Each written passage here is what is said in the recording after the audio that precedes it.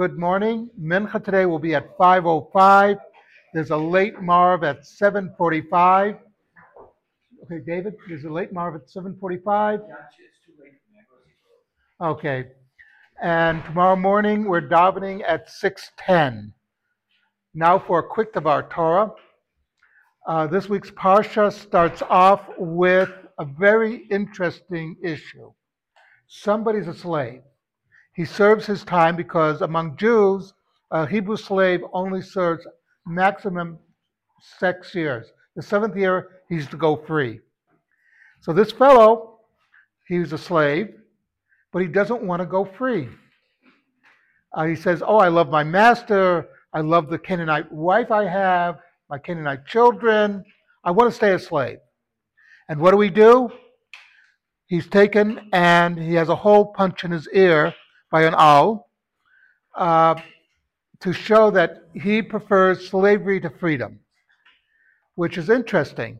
In the Code of Hammurabi, if somebody did not like being a slave, the punishment was you cut off his ear. In other words, somebody wants freedom, you cut off his ear. Here, we punish you for wanting to be a slave because it's not the natural state of a person. Natural state of a person, for a person, the Torah wants you to be an adult, to be responsible for your actions. A slave, by definition, is not responsible for his own actions. He does what the master tells him to do. This is basically the way it is.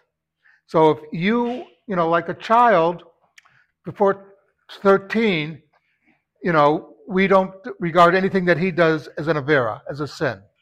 And the only halachic part of the bar mitzvah, for all the fathers here know this, is you get up and you make the bracha, I'm no longer responsible for this kid's actions. He's on his own. I mean, that's not really true, but the point is, a slave is not responsible for his own actions. Like I said, therefore, somebody who wants to be a slave, he is not really fulfilling what Hashem wants.